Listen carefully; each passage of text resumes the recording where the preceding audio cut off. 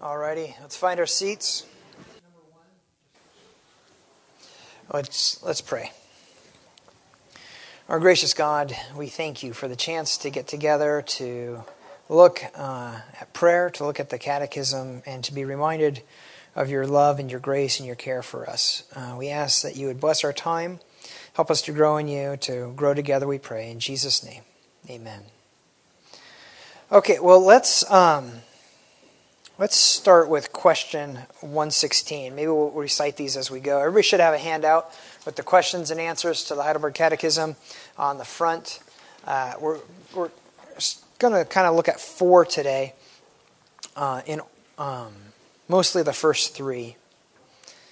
So let's recite together question 116. Why is prayer necessary for Christians? Because it is the chief part of thankfulness which God requires of us, and because God will give His grace and Holy Spirit only to those who earnestly and without ceasing ask them of Him and render thanks unto Him for them. Okay. So who here prays enough? Welcome back, Will. Who here prays enough? Okay.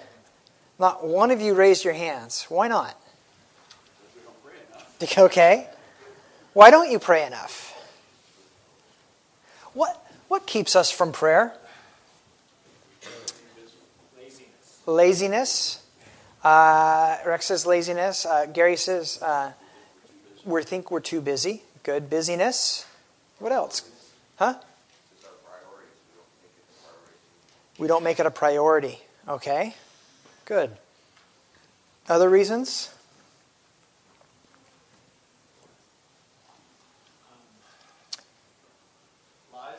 Lies. Explain. Depending on the season or situation or time of life that we're in. Mm-hmm. Things that we can believe about the Lord or about ourselves that we use to keep us from dialogue with our Heavenly Father. Okay. Any examples? You don't have to be exhaustive. No, yeah. I'd say maybe after we call it a sin, not good enough. Okay. I'm not good enough to pray. Okay. Good. Or on the other side of that would be the Lord isn't hearing me or He won't hear me. Mm-hmm. That'd be something about God that we would believe. Okay. Why would He make time for a Yeah. righteous time? Right. Okay. I read an article some time ago, and it was, if God is sovereign, why pray? Good. Good. If God is sovereign, why pray? You hear that sometimes, right? There's no reason to pray. Now, then again, if God has also done everything He can and He can't do any more, why pray? I mean, you don't get out of that question regardless of where you come down on God's sovereignty. Only one has hope and one doesn't. That's the only difference, right? But everybody's got to wrestle with why pray, right? And that'd be a good lesson today. Let's talk about why we pray. But let's talk about why we don't. That's fair. What about pride? Do we ever not pray because we think we don't really need help? We can do it on our own? Yeah. Even when we're too busy or we think we're too busy, what are we really saying? It's not important enough to us. It's not important enough, or it's up to me. I'm the one responsible, not God, right? That's pride, right? In the movie Shenandoah, Jimmy Stewart is the main guy in it. And he prays this thing. He says, during their prayer, he always comes up with this. He says, there it goes. It'll come to you in about 5 minutes at the wrong place. And no, yeah, okay. Oh, no, if we don't try, we don't do. And if we don't do, why are we on this earth? Right. And every bit of it, it's self. Self. I do. And Yeah. this whole thing with pride in that whole movie is, and he's not praying. Mm-hmm. Everybody else is praying. Right. He comes up with this last stuff. Yeah. Yeah. Yeah, okay. Doubt, and I think that goes back to what Charlie said earlier, right? Does God hear me? Does God care? Right? Questions of doubt. Fear, which goes back, there can be fear, do I have the right to come to God? But it can also be, do I really want to talk to God about this? Maybe what I want isn't what He wants, and I don't really want to go talk to Him about it. Yeah.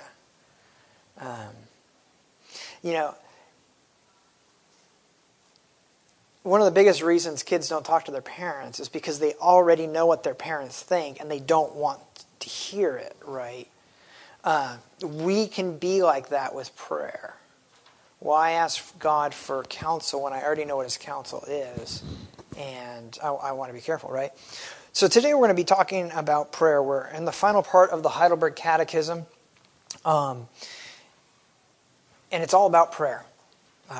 What we believe about prayer, why we pray, what we're supposed to pray for, how we pray, and all those things. And most of it's going to focus on the Lord's Prayer.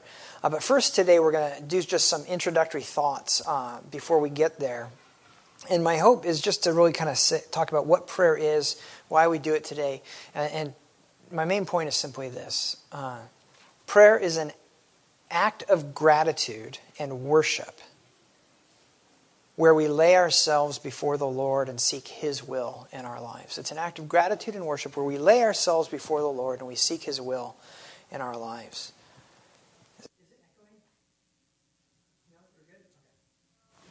Okay, so let's begin by asking not why we don't pray, but why we do pray. Why do we pray? What are some reasons that we pray? Because the Bible tells me so. In obedience. Okay, good. Out of adoration. Okay, good. Okay. Good. Okay. Good. Pastor Brian? Because we're needy. Okay, good. Yeah, Rex? Okay, good. So what we pray for? Okay, Acts? Adoration, confession, thanksgiving, supplication. Good. Adoration, confession, thanksgiving, and supplication. Things to pray for, right? The content of prayer. Yes, Acts or cats. They're both used. Same letters, just arranged. But yeah, absolutely. Good, okay. What else? Praise and attitude of thanksgiving. Okay, praise, attitude of thanksgiving. Good. Communion. Okay. To be with God, fellowship, communion with God. Good. Okay. I think that because that's what God uses to change our hearts to want what He wants. Okay. The more we pray for others, the more we care about others. Good. The more we pray for our own attitude, For we tend to care about our own attitudes. to grow and to be changed. Good. Okay. For sanctification, yeah, absolutely. So is prayer necessary? Okay. So is it something we may do as Christians or something we must do as Christians? Is it essential to the Christian identity? Jesus said, "Men ought always to pray." Okay. Good. I would say it's essential for a few reasons. Okay. And now the first, you're going to have to follow my train of thought here. It is going somewhere, Mr. Draper. All aboard before it leaves the station. Okay. When Jesus cleared out the temple, what did He say? House is a house of prayer. Good. Shall it be a den of robbers, right? He quotes Isaiah. Shall my house, which is a house of prayer, become a den of thieves, right?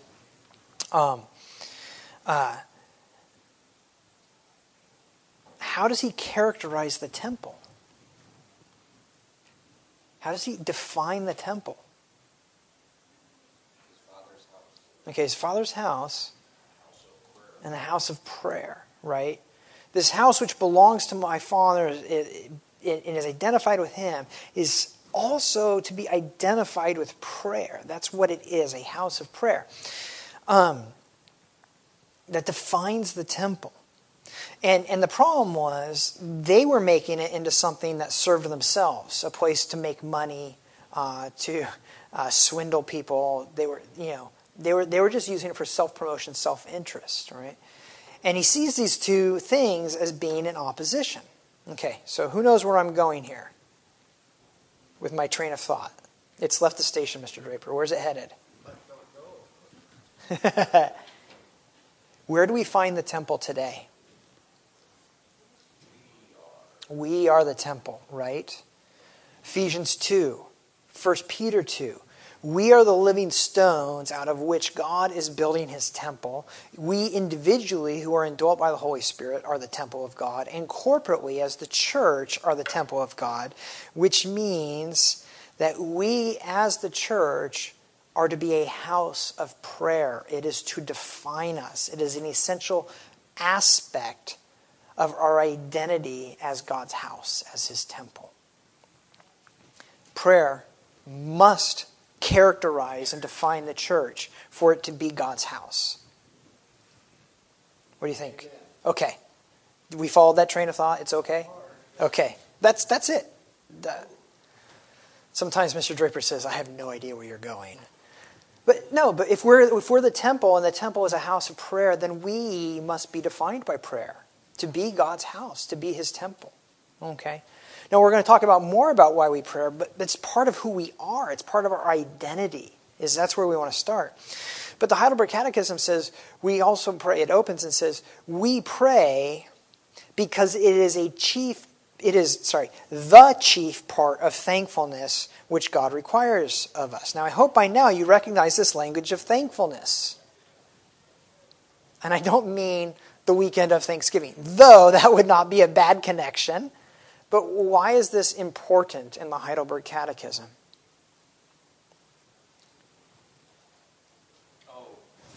Gratitude. Thank you. Whew. This close to going back to question 1, folks.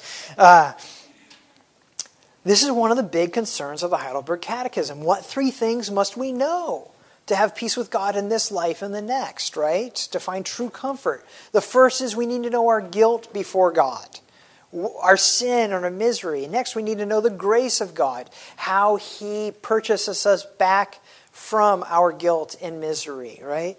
And then finally, how we are to walk in gratitude for his grace. Thankfulness is a huge part of the Heidelberg Catechism. In fact, it deals with prayer under the heading of gratitude. But it says that prayer is the chief act of gratitude. Does that surprise anyone?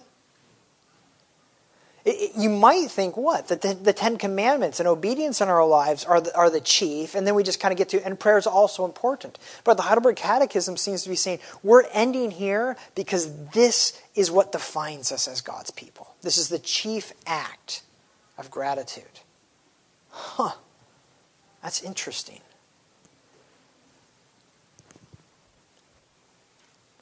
Why do you think that is? Why is prayer the chief act of gratitude? A lot of times, well, our hymns can be sung with a heart prayer. Mm-hmm. So what works for me, a lot of times I'll sing a hymn and I'm praying and giving thanks and singing. So it comes from a heart of gratitude.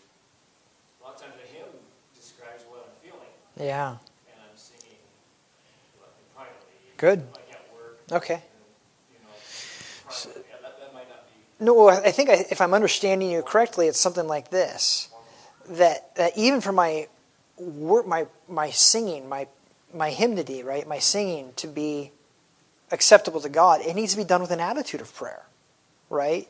That if it doesn't undergird My heart. right? If my heart isn't a heart of prayer, then my singing could be an act of hypocrisy or vanity, right? Rather than true work. Okay, good. Mom? It's a first fruit of faithfulness. Okay. First fruit of faithfulness. Mm-hmm. If we say we are faithful and believe and have faith, then that's a natural outcome. It is a natural outcome. Yeah, yeah. Well, when you consider what thankfulness is, what are you thanking God for? It's got to be the first thing, your salvation. Good. Lord, why me? Right. Because I don't deserve it. Mm-hmm. That's one of the most things we ought to be thankful for, that He saved us and called us His own. Oh, sure. Yeah, yeah. Constantine. It's an act of humility. Yeah. Why is it an act of humility? Because it's an admission and a confession of our complete neediness. And we're highlighting in prayer all of His sovereign, self-evident work and our just perception of it.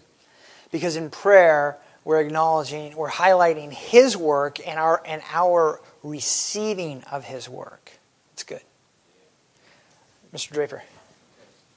My Father who has redeemed me and called me His own and into His family, as soon as I turn to Him in prayer, it is in and of itself an act of gratitude. Yes. Coming to my Father as His child is an act of gratitude, isn't it?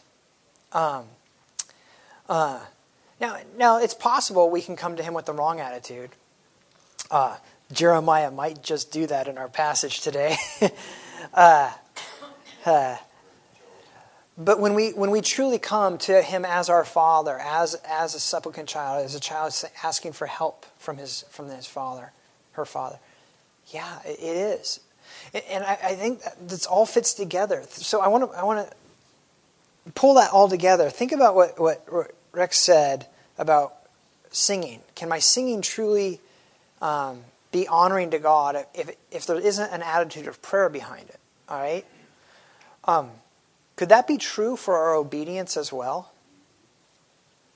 What happens if we try to obey God on our strength, on our terms, to show Him how much we do for Him, rather than understanding our weakness, our frailty, and our need for His strength? Is our obedience honoring then? Or filled with hypocrisy and pride, right? Our obedience really needs to flow out of a heart of prayer as well.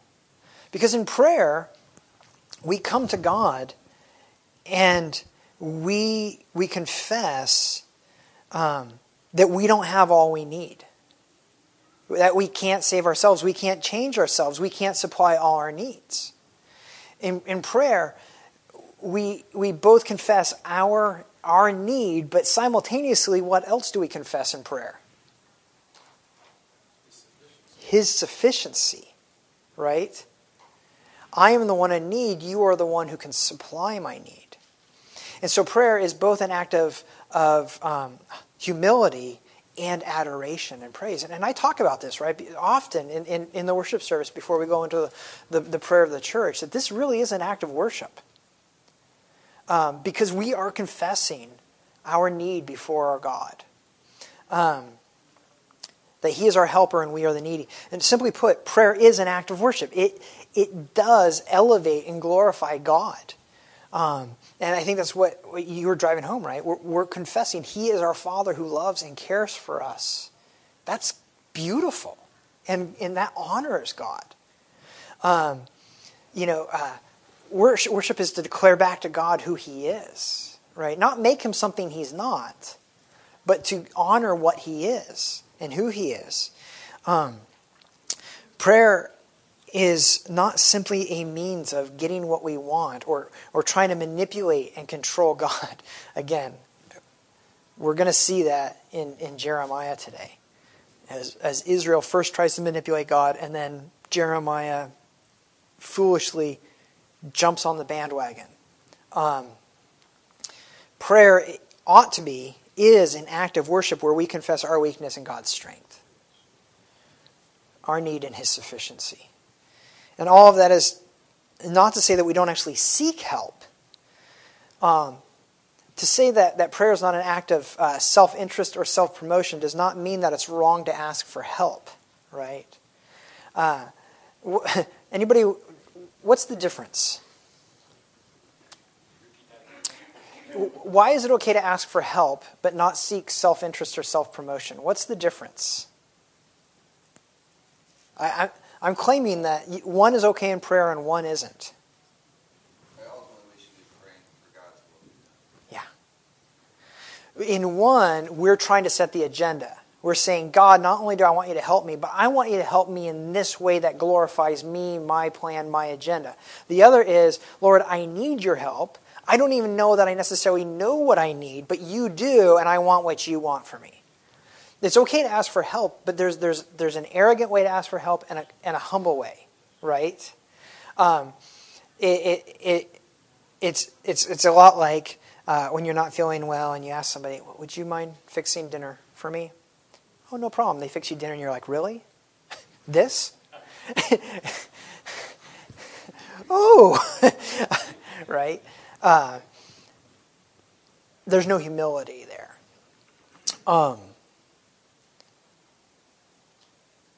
There are wrong ways to ask for help, and there are wrong things to ask for. And so the Heidelberg Catechism happily notes that we pray because God will give us His grace and His Holy Spirit only to those who earnestly seek Him, without ceasing ask them of Him and render thanks unto Him for them. So in just a minute, we're going to talk about God's standard of prayer, what the guidelines that He gives us for how we should pray and what we should pray for. But none of that is to say that it is wrong to ask God for things, for help. What we're trying to say is it is good to ask for help. It's proper to ask for help. It's actually an act of worship to ask for help. Because when we don't, what we're saying is we don't need help. Was that what you're going to say? Well, this is those who earnestly and without ceasing ask Him. I'm reminded that it's the Holy Ghost, God's Spirit, who gives us, motivates us to earnestly seek. Yeah. And as Octavius Winslow just reminded me this morning, Uh-huh. he said that it is God who gives us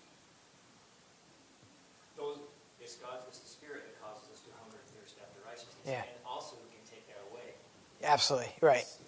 But the desire to pray is even itself a gift from God. Yeah, absolutely. That's where I Right. start.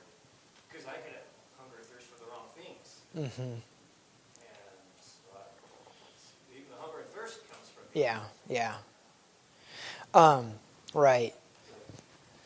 And we get that the more we understand who we are and who God is.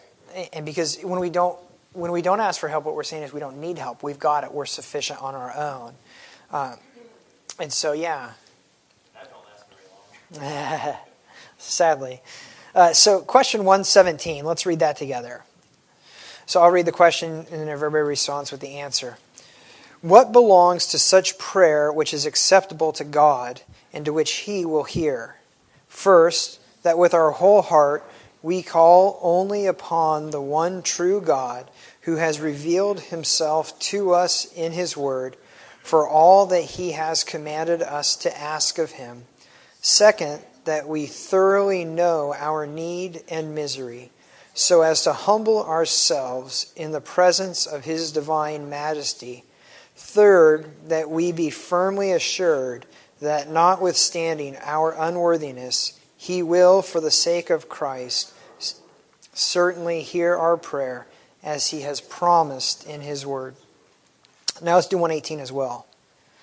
What has God commanded us to ask of Him?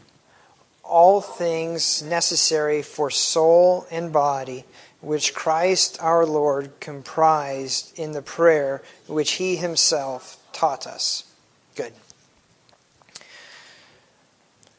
Question 117 goes on to say, what belongs to such prayer, it goes on to tell us what belongs to such prayer, such as is acceptable to God.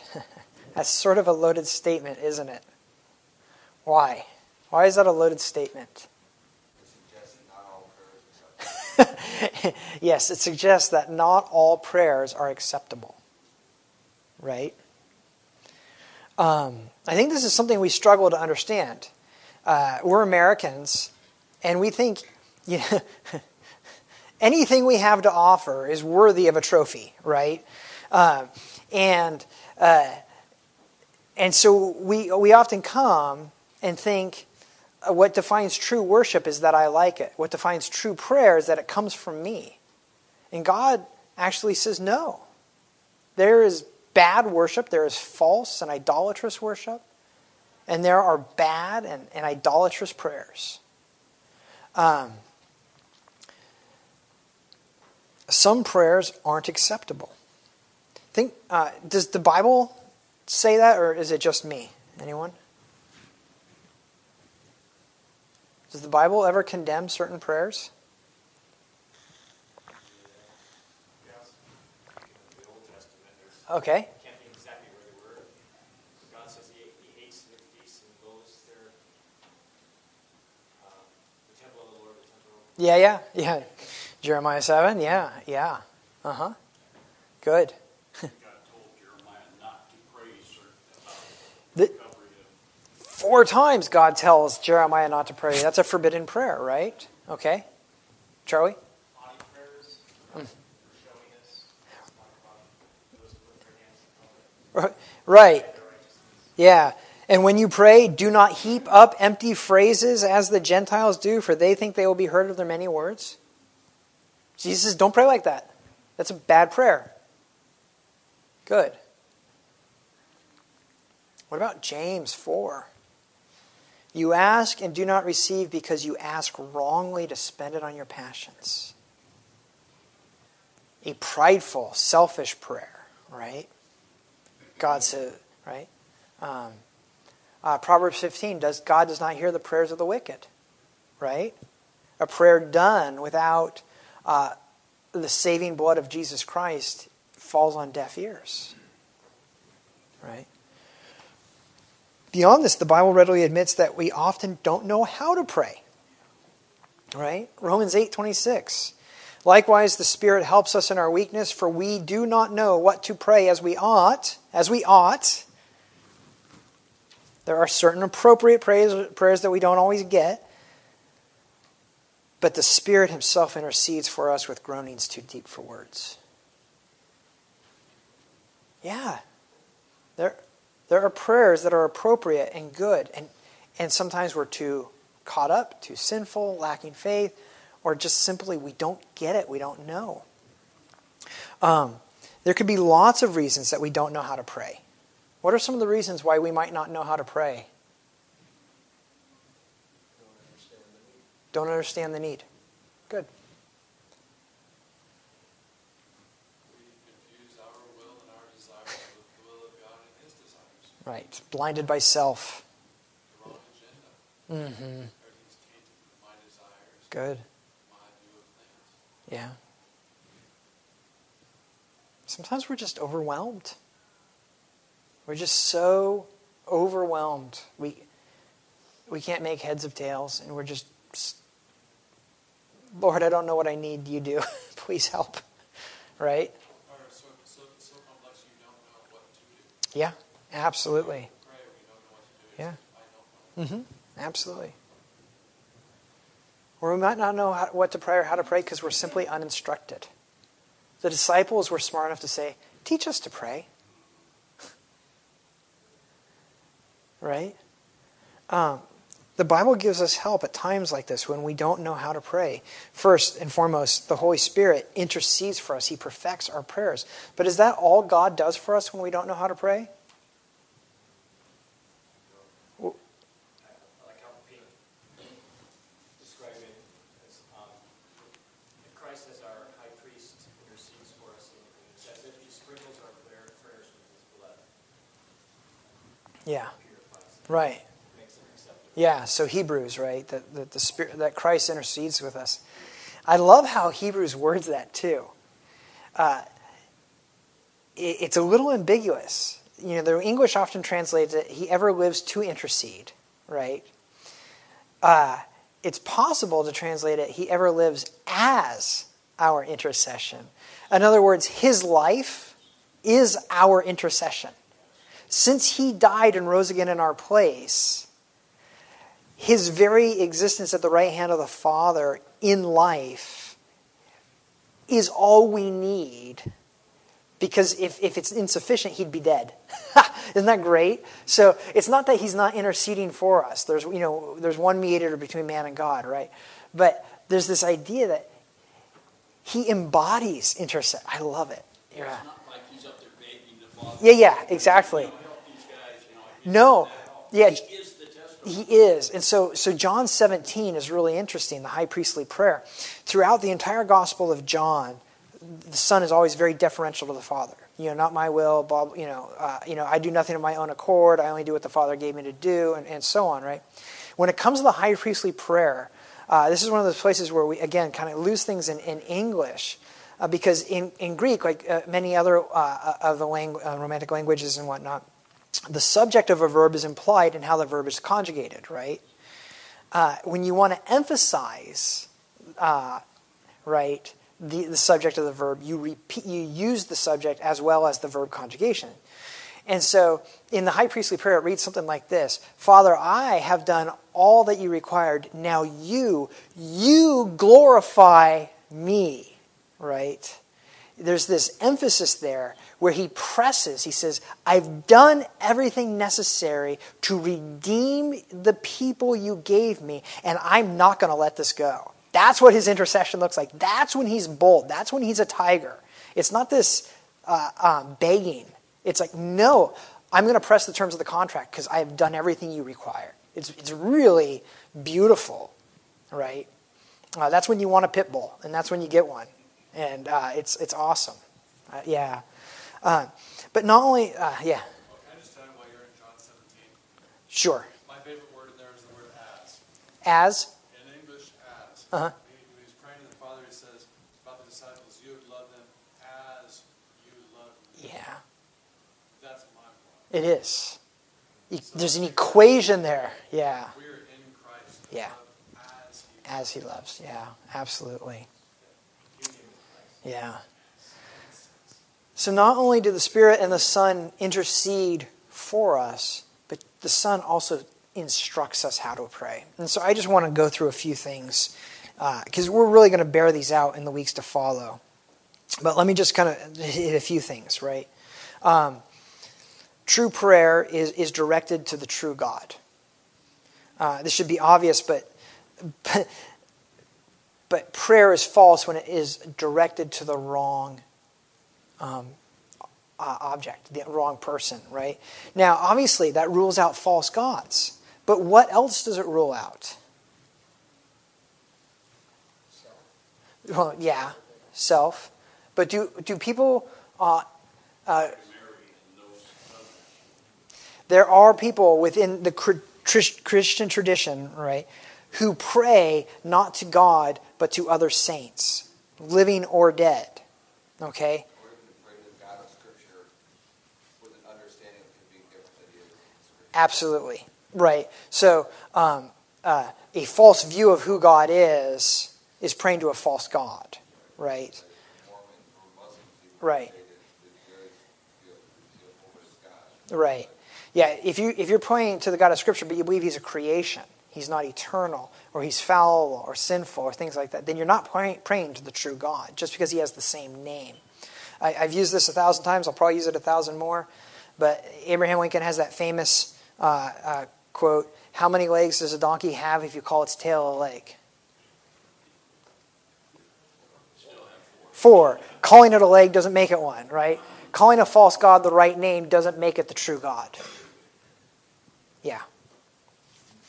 But 1 Timothy 2:5, there's one God and one mediator between God and man, the man Christ Jesus. We don't go to saints. We don't go to Mary. We don't go back doors and things like that.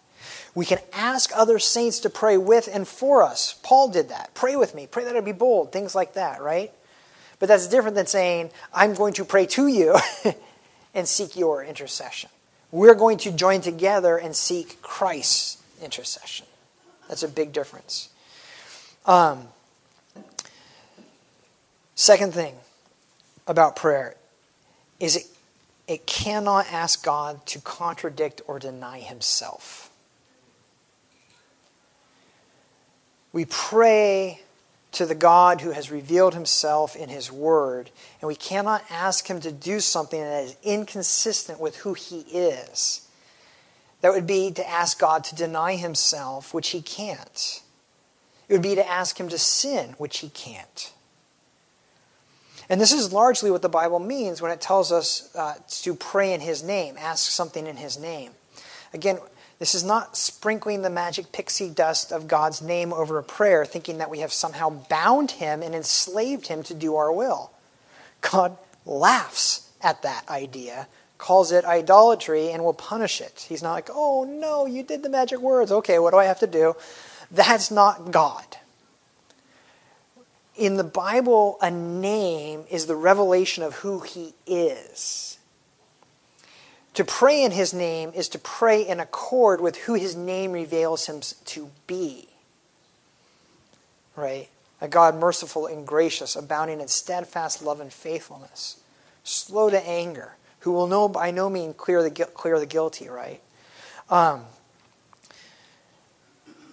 To invoke his name in a way that would, to ask him to violate his character is an abomination.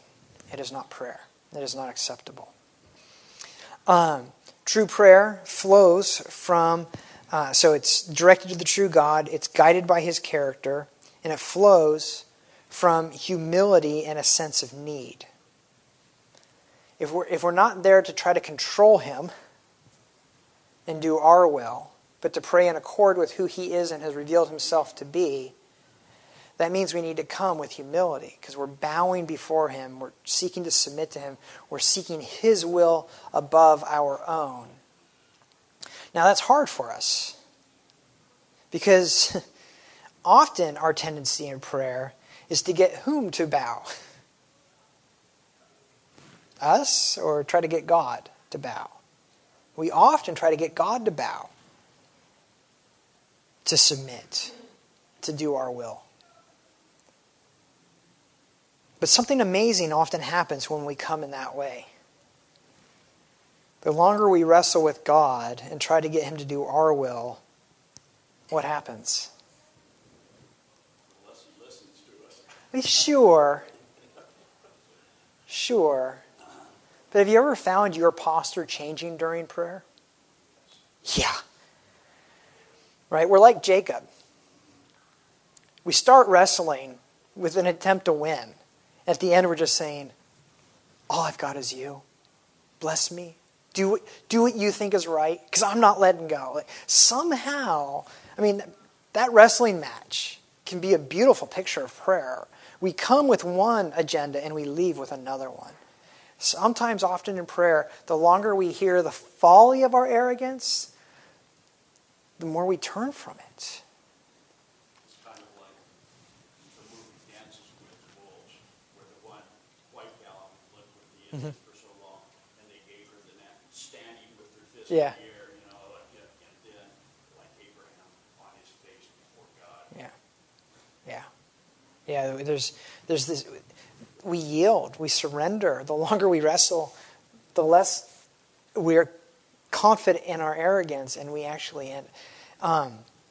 Prayer is not just a place where we express humility and need, but it's often a place where we find it and learn it. And that's a good thing. Prayer is accompanied with confidence in God. I like the last thing that question 117 says, that we be firmly assured that notwithstanding our unworthiness, he will, for the sake of Christ our Lord, certainly hear our prayer as he has promised in his word. Prayer that honors God is prayer that's confident that he is good and does what is good and best for us. Romans 8:28. Steve just shared this verse. He shared at his stepfather's memorial service last week. And he opened with this verse. That we know that for those who love God, he works all things for their good, according to his purpose and the counsel of his will, right?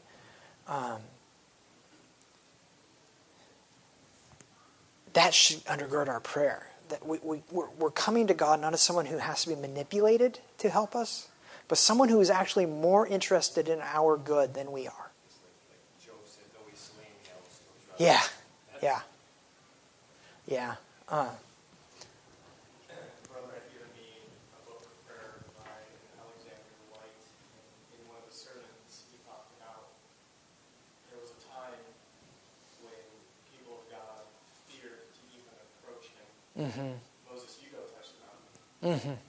But being brought in this way, having a gift of prayer as we have now, that it's the ability to cut even through the mighty warrior angels of God and have a direct line Yeah. to God with boldness Yeah. as sons, not subjects. Yeah. And in fact, there's something really interesting, right? In Deuteronomy 5, with the mountain. Moses, if anyone goes and talks to God, they're going to die. You want to go talk to God for us? And God says that they've spoken well. And it's through his work that now the people can approach without the fear. And that's who Jesus is for us. That he's taken the sting of death, the fear, and all those things. And that's why it says that our confidence is not in our own goodness, but in Christ, that we can approach. It's good. One final question before we're done. What should we pray for, physical or spiritual needs? Yeah, trick question. Yeah. Question 118 rightly says that we are to pray for both. This will be borne out in the Lord's Prayer. But we seek earthly provision, food, shelter, and whatnot. But we also seek strength to stand against sin. We seek growth, sanctification, spiritual benefits as well. We seek both in prayer. And so from here in the weeks ahead, Pastor Brian and I are going to work through the last few questions of the Heidelberg Catechism, looking petition by petition, what we pray for, how that guides us, so that we might continue to grow in our understanding and appreciation, and hopefully practice of prayer. That's our goal. Any questions before we close? All right. Let me pray. Our gracious God and Father, we thank you that we can come and look into your word. Father, we ask that you would help write these truths on our hearts, that we might pray more, we might pray better, and that we might be transformed by prayer. May we never try to enslave you, but may we seek to be changed, to be more like you. Help us prepare for worship, that we might enter in and worship you as you call us to. We ask in Christ's name. Amen.